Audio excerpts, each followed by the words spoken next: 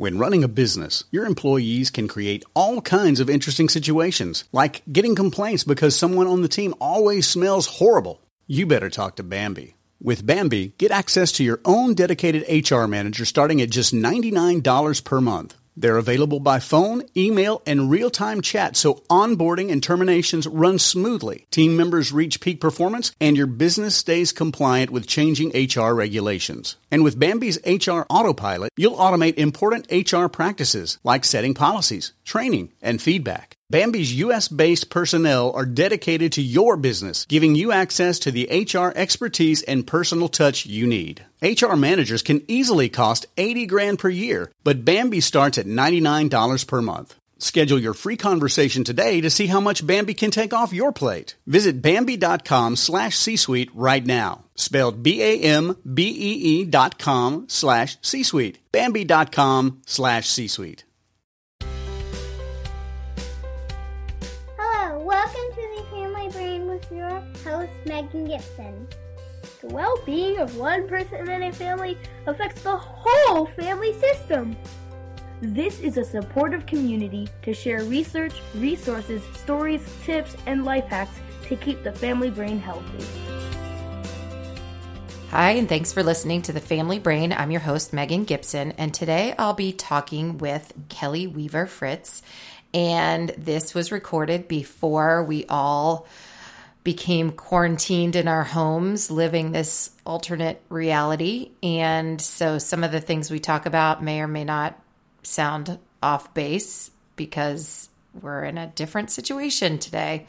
But I also think that some of the things we talk about, there's a tie between the loss that Kelly talks about with losing her child and some of the grieving we're doing now with just losing some of our freedoms. And I'm not saying it's the same. I'm just suggesting that grief has some ties through it. And I think even if you have not had the same experience as Kelly, I think she has a lot of wisdom to share from what she's gone through and some things that maybe will help us as we navigate this new normal for ourselves.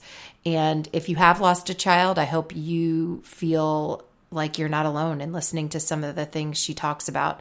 I think she has such incredible insights and is very brave in sharing her story. So thank you so much for listening.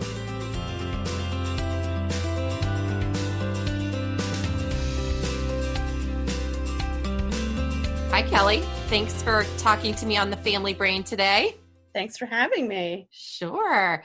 So I wanted to hear a little bit about, we're recording a series around maternal mental health. And one of the things that I'm really trying to do is have it be as inclusive as possible, because a lot of times, even for me, the only message I really heard about mental health was if you have postpartum depression. And it was a very specific picture of what that might look like. But one of the things I want to talk about is that families are made in all different ways, and that families face difficulties and loss, and how families manage that too. So I appreciate you being willing to share your story. If I can help one other person with my story, I'm all for it. I love that. So can you tell me a little bit about who's in your family? What is your family made of right now? My family dynamic is my husband and myself, and we have 4 kids. We have 3 boys and a girl. Our oldest is Ben, and then our second son is Jack, and then we have Sam and Lucy. But of that, only 3 of my children are living. But whenever anybody asks how many kids I have, it's always 4. Just waiting for that mic to drop, if you will. Asking the questions, but I always include Jack because, I had Jack. I carried Jack. He lived for 3 months. So my second son is not here on earth with us, but that is my family dynamic. So yes, as you said, everyone's looks a little different. Everyone's pregnancy journey and time thereafter looks different. And I guess that's where we start here. Right. Well, and that's one of the things that I love about your story is that you have been very open about how you have, I think you had a confidence already that like, no, this is how I feel. Mm-hmm. And this is what I'm doing. and Yep. you might do something else, but this is what I'm doing. And I think there's a lot of like, there's a big gift in that for other people who might not have that confidence, you know, to say like, this is my story and this is what we've gone through. What would you say is one of the things that was hardest in like getting support around your loss? So I'd have to say, at first there was, you know, in the day and age of social media, you know, you can share as much or as little as you want. To me, it's therapeutic to include Jack and to talk about him and to kind of put it out there that, I mean, and I think it does make some people uncomfortable. Like, I have to say, my circle of friends changed dramatically. My support circle is not what it once was before the day I had him. It's very small. It didn't used to be. Not to say that some people aren't still my friends, but they're not my go-to anymore, or, you know, our relationship changed. The dynamic is definitely different. There's people who just can't be that person for you anymore because they just, not that anybody in my, now there's a small group of people who actually do get it on the level that I have because I've met them through grief group or what have you. But just to say like, I'm here for you, or I'm sorry, just the simple basic, like treat me like I'm the same person I was before in terms of our friendship. You know, you don't have to walk on eggshells. You don't have to not say Jack's name. Like, so I think that support circle got smaller after Jack, pretty quickly, because, you know, you just, once you've experienced sickness in that form and watching your child suffer in a hospital setting for however long it may be. We had 90 days with Jack, and then he died, and what our life looked like after, people just say insensitive things, whether they mean to or not, and that's when you kind of just shut down and say, I just can't have you in my life anymore. Luckily, my family, my blood family, has not been that way. Now, there's definitely been some learning curve for everybody. I mean, everybody lost losing Jack on their levels. So I am grateful that my family is all still intact in that sense in terms of my extended family. But my friend support circle got way smaller. But I also gained some new friends who have experienced what I have. Was there some loss in that too? Like just some still grief is. And it's hard. It still eats me up. There are certain relationships where I'm like, I don't understand how could you just not easily, I just felt like it was easy to be there for me. How could you not be? Or like, how could you say those things? And it still bothers me. And I've attempted to repair and just kind of swallowed that myself and been like, I'm going to be the bigger person. But you just can't go back. I can't forget some things that are said, you know? One of the things that I've noticed too is that through my own grief, I feel like I have gotten better at being there for other people. And I think sometimes because people haven't had those experiences, you want them to be better than maybe their life experiences have allowed them to be, if that makes sense. Absolutely. I'm not saying it's all them. You know, I think it's, you know, also because I get it, you can't fully understand it. In my shoes, you either have to deal with that part and keep the open lines of friendship open, or if it's just something you just can't deal with because of the comments made or what have you, then, I mean, it's definitely not just on one side. I'm different. There's a before Jack me and there's an after Jack me. I am not the same person on many levels. Take it or leave it. Like, I can't change that. I wish I could. Believe me. But I'm just not the same person. You know, I've changed in many ways, for the good and not for the good. So I think with that change, you come, you know, and with time, relationships fade, you know? So I think it's a lot of combination there, but But Well, they say that about marriages too. It's like you either grow together forward, or you can very easily, two people growing in different directions can be. Yes. And actually, so how did that go for your marriage? Like, I mean, I hear that grief is one of the hardest things on a marriage. Yes. We were warned. Mm. Couples either stay together or they don't. We sought counseling pretty soon after Jack's passing. I wasn't ready. I didn't really want to talk to anybody, but Craig pushed it. He wanted, and not necessarily counseling for us, but just grief counseling. We started together as a couple with, I actually still see this counselor, and it's been 4+ years. But I think that's a good point to make. Grief isn't an isolated period of time where like, check that box, move on. It's and my understanding. It is. Well, and that's, again, this was my own personal experience and other people I know, but like that it comes in waves, and those waves, it's almost like you be on a beach and you're like, you just sometimes get knocked by some random wave, and other times it's like wave after wave after wave. Yep. If that makes sense. Yeah. Makes complete sense. But I think I thought that too, like the stages of grief, check off the boxes and move on, and I think goes on. Yeah. Yeah. And I really think that depends on what your grief is from. Because that could be for certain types of grief. In my experience, not when you lose your own child. That grief never goes away. It changes, but it doesn't go away. But I think, like, in terms of our marriage, in the decisions for Jack's life, we may have gotten to the end result at different times, knowing that we were going to have to let Jack go. I think men are natural fixers. I think I knew pretty early on that Jack wasn't going to be with us, and Craig was not there. I think it was that hope, I need to fix this. This can be fixed, and so it was never, I never pushed. It was I knew he would eventually see it, and I knew if I pushed him there, our marriage would not survive this. I knew I had to let him get to that on his own, and then we move forward. So we have no regrets on our decisions for Jack.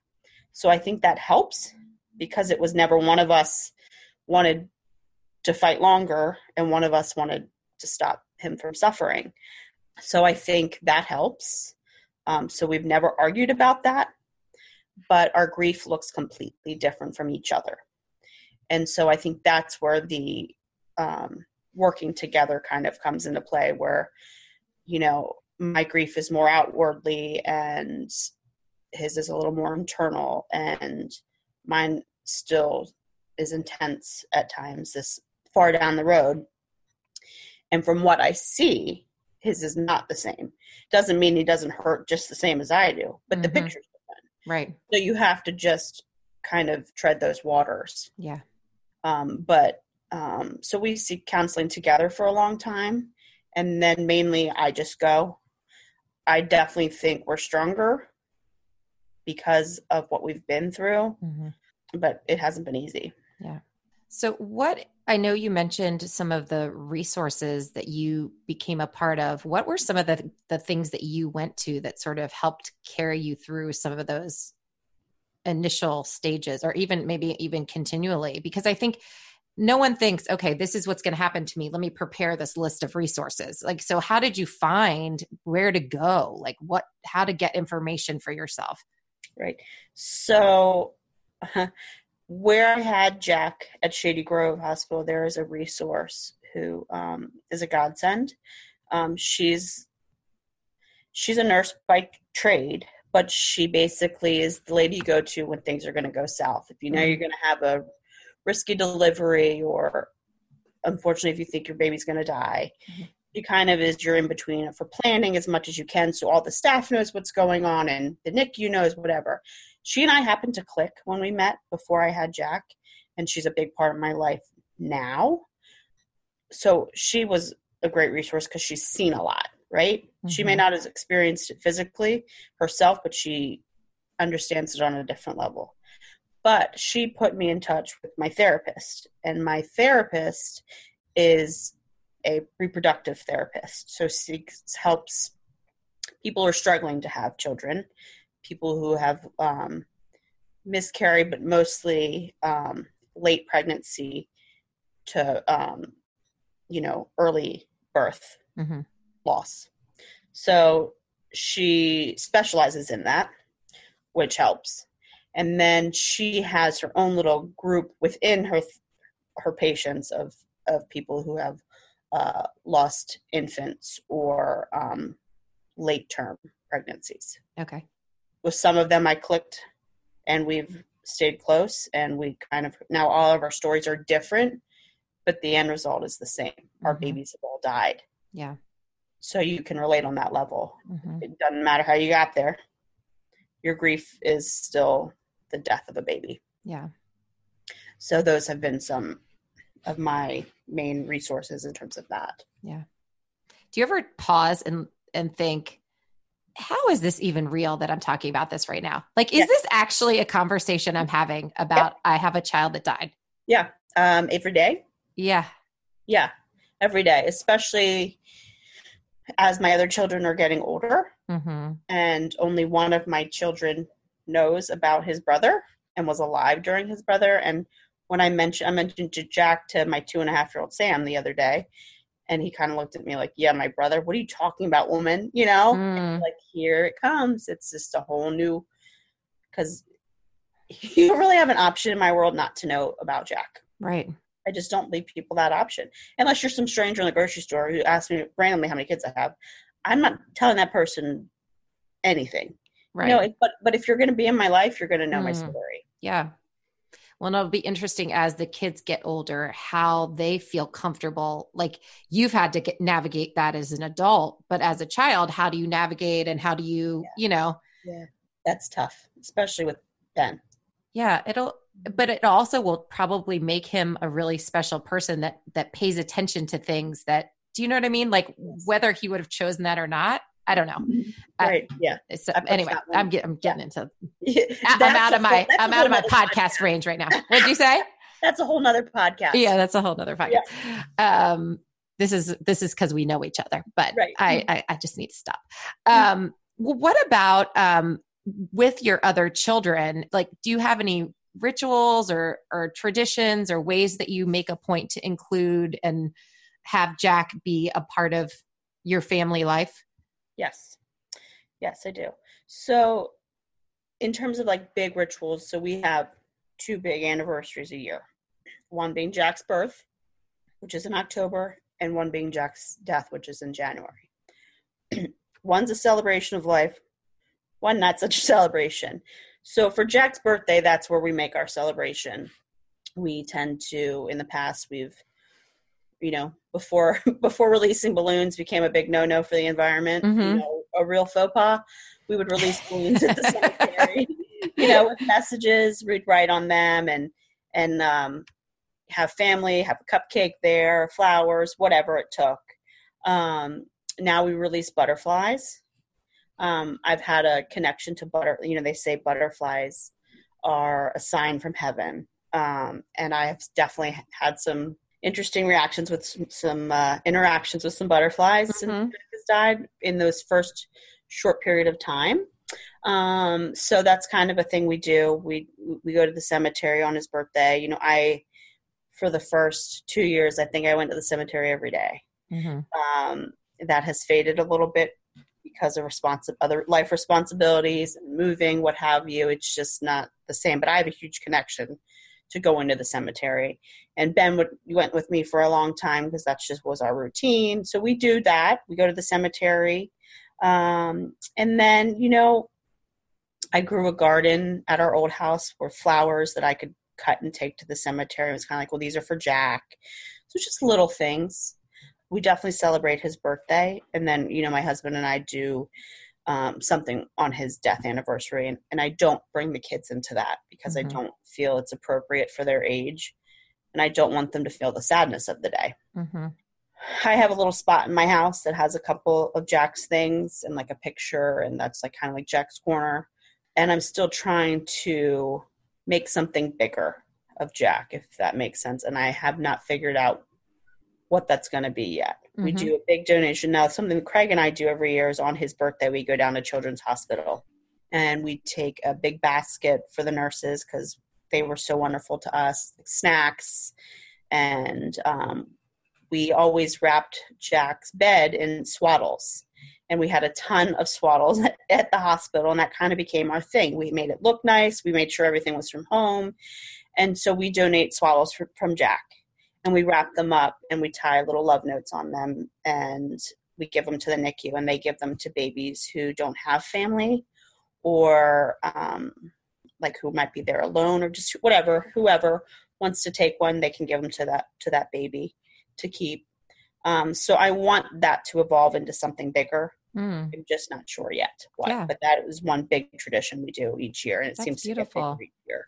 Well, and such a nice, I'm sure it is nice. It's just a nice thing to do as a couple. I don't know. It's just a special thing to do together. You know, a lot of people have said that they can't go back to the hospital or where their child was, that it's just too painful. And that was Jack's only home. And I feel like a part of him is there. And I find it comforting. I feel like his soul is roaming those halls on that floor. And like that room will always be his room, whether there's other babies in there or not. So I find it comforting to go back there. What advice would you give? And I know don't give any advice is probably the best advice, but like in your having come through this process, what would you say to someone who is sort of at that earlier stage? Like my life just got blown up. What would you say? Is there any type of hope in the process, or is it? Yes. Hold on to that hope. You know, it's dark. There are some really deep, dark days, but you will come out of that, even if it's just a little bit. Life does go on in the sense that I can't move my body. I can't stop crying out for the heavens. You know what I mean? That deep, dark, excruciating pain isn't going to be every second of every day. And that, one, there's resources. There's other people that have been through it, and that, you know, you need to talk to someone. Number one is you need help. You can't do this without help. I don't care who you talk to, but there's got to be someone, whether it's a professional or not.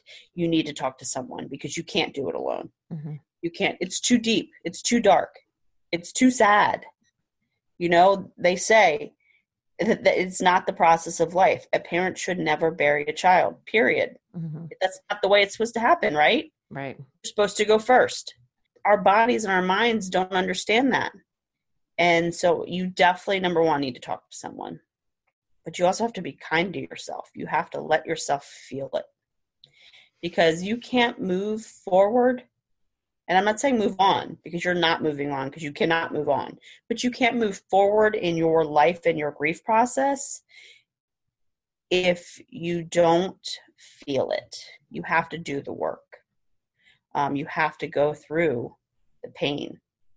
That's like with anything. If you don't put in the time and the effort to do the work, you'll never heal. And see, I just don't think heal is the right word, because you don't heal. Like everyone says, it's like a scab, right? And every now and then it gets picked and it bleeds. And it's true. It doesn't heal. It's never going to go away. There's always going to be a scab there. But yes, it does change, if that makes sense. It does. It does. And I think it's hard to remember that it will change when you're in that like just bodily takeover, you know, where it's hard to think, how am I even going to go to the store? Like, I mean, that's a different stage. Yeah. Yes. Because those first days when you're walking around, you swear there's a sign on you that said, "My baby died," because that's all you can feel. That's all you can see. You're scared to leave your house. I didn't leave town. I would not leave to go. I couldn't leave for the first 2 years. I refused to go out of town. I think Craig and I went to Florida a couple months later, just the two of us, and my parents kept Ben. And the fact I had to like schedule that people were going to go to the cemetery and visit Jack for me. It was like 3 days, and it was really hard. But you just swear that everyone knows, like it's a dirty secret, you know, because you feel like it's just plastered. Did you ever feel that, like, in terms of dirty secret, did you ever feel like there would be judgment? Like, well, what did she do wrong? Why did this happen to her? Or Oh yeah. did I'll never forget one night Jack was alive. I was in the hospital with him one night. I had stayed there a couple nights. This was after one of his brain surgeries, and it was a rough night. And I remember we had a nurse overnight that we hadn't had before, or someone popped in. I can't remember. But she was like, basically, like, well, what happened? Were you sick in utero? Like, did you get sick? And I looked at her like, who do you think you are? And are you insane that you work in the NICU that you would think to say that to somebody? Like, I didn't do anything. You know? I think people are definitely like, well, what happened? Like, well, you know, I mean, it was a fluke. You can be a carrier for what he had, but we're not carriers. It was already predetermined on one of the chromosomes and either one of my eggs or the sperm. And that's just what we got dealt. Yeah. When I just think as a parent, that's what people sometimes, well, what did I do? Like, it's biology. It's people do get sick, even if you had been sick and that was something that caused people get sick. Like that's the human body, you know, and it's just, but I think that the brain can very quickly go to like, well, what could I have done differently? Even when there's not really a lot that you could have done. I mean, well, in this case, nothing. Right. Exactly. You know, we did meet actually with, at NIH, we both work at NIH, and the world leading scientist who studies what Jack had works at NIH. And we actually set up a meeting with him. And I think I was 10 weeks pregnant with Sam. And it was, I don't think I ever even told anybody I was pregnant with Sam for a long time. And it was never posted anything on social media. I didn't want anybody to know. You know, I just didn't want it out there. And he said, let me just say, first and foremost, you did nothing wrong. And I think that was the first thing he said. And then we kind of talked it through. He's like, I don't want you to have any questions, that you could have done something differently or the outcome could have been different. Because there are people walking around the street who have what Jack had, but it's on that end of the spectrum. That's how wide range it is. He said he never had a chance. I can't believe he even lasted 90 days. So in some sense, that gave us peace of mind. Yeah. And sometimes I think it's like, you might know that already, you know, but you need somebody to say it. Like, this is, you know, like just to, the number one guy, you know? How, this might be a strange question, but has having other children changed the process of your grief? Yes. Or your management of your feelings? So I've always said, I'm not sure what my outcome would have been if Jack was my first child. Okay, because some people have lost their first child. I had Ben, who wasn't quite 2, and he is why I got out of bed every day. And it's a lot to put on your child, but I definitely credit with me being here today. I think it just gave me. I mean, I had another little being to take care of, and I wasn't enough for myself, and my husband wasn't going to be enough for me in those shoes. So that's one dynamic. But then having children after, Sam was definitely the hardest because he was the first after. So the fear every day is something wrong with him. Even though I knew, now they said it could happen again twice. It would be like being struck by lightning twice, but it has happened and the severity would follow. So it would be Jack all over again. And I have said I can't ever survive it again. I just don't think, you know, I could. And so it was hard to say, okay, I knew I always wanted, you know, multiple kids. So I knew I wanted another and I had the love to have another, but it was a scary journey.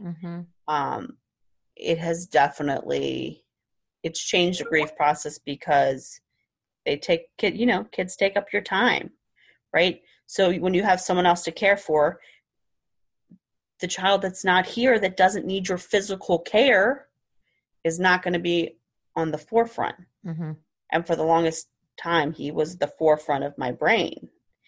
Not to say he's not one layer back or right there, or some days he is the forefront, but they keep you busy. Right. And they force you to keep going. Yeah. And I have no regrets. I mean, and it's no secret I'd have another kid, but my husband says, hell no, you know? He says, you're crazy. He's like, with who? Who is that happening with? Find someone else. It's not happening here, okay? And I just think they were each little blessings from Jack. I mean, to have a girl after 3 boys, I didn't think would ever happen. And I just feel like, you know, he's watching over us. And so, yeah, I mean, it's a scary journey to have kids after loss, because you're scared of, once you've lost one, now you live in fear. And I think that changes me, that's one of the big ways I've changed as a person. And people, no one can get that unless they've been in your shoes, is I parent out of fear. Yeah. I am that helicopter parent. Ask my siblings and their spouses. I'm a different parent than they are. Yeah. Because I'm scared to lose another child. Yes. So I'm the one who gets scared when your kid falls off the jungle gym, or the one who is scared someone, you know, can't be left outside alone.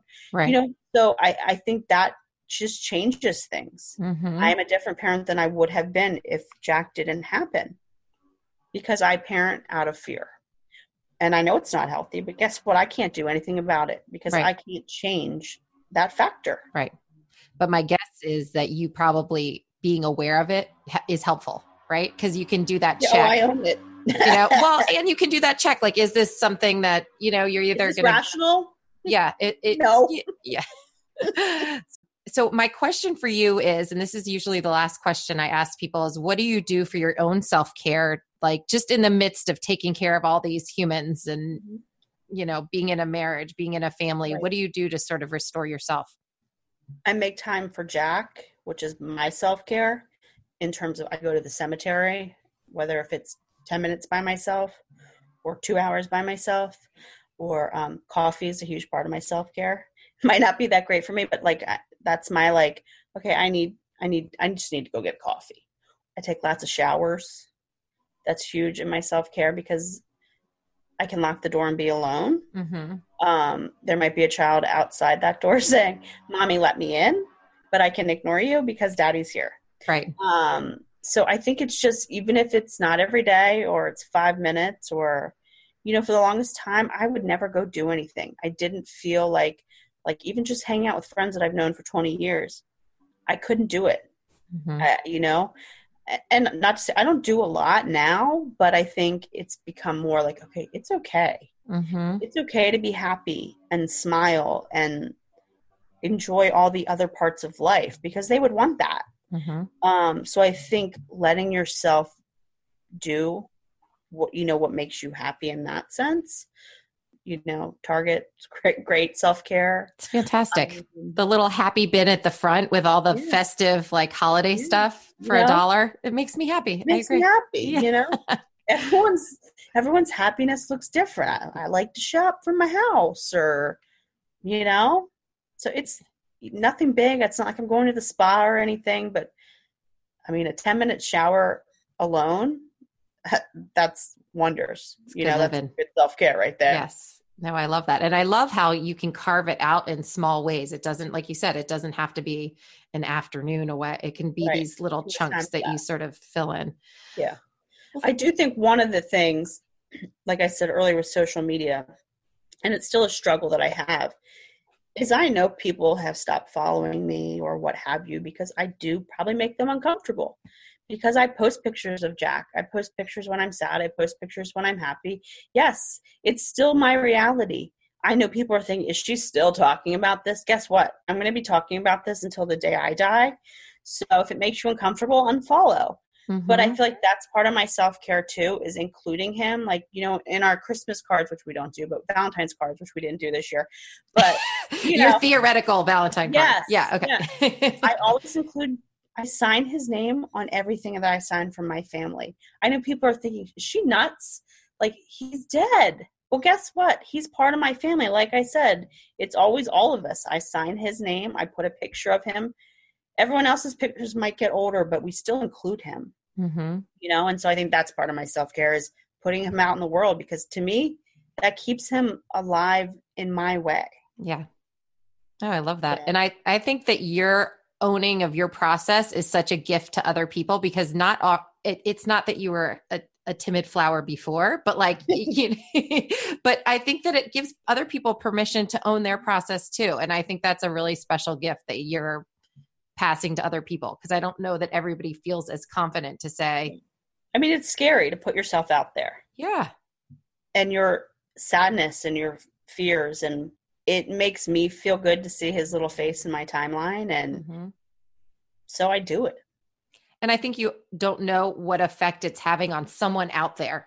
Right. You know what I mean? You might not have the information. Oh, here's how many people it affected, but maybe it makes somebody hug their child a little tighter, you know, or feel comfortable sharing something about themselves. Yeah. Because I know people who haven't been through loss need a reality check sometimes.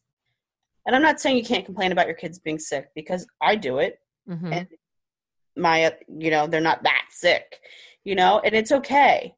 But sometimes I'm like, enough already. Like, just be grateful they're here, and so sometimes you need a little dose of reality. And I'm your reality check sometimes, you know?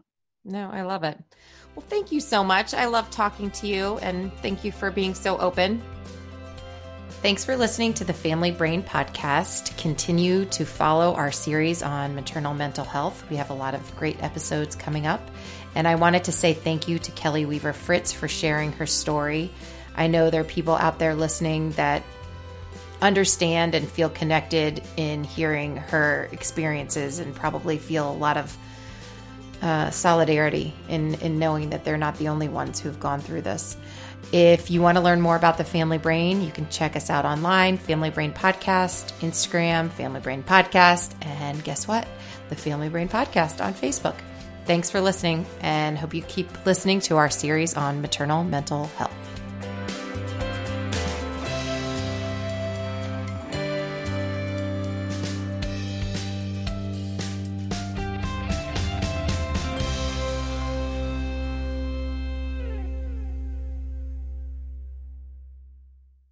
This podcast is a part of the C-Suite Radio Network. For more top business podcasts, visit c-suiteradio.com.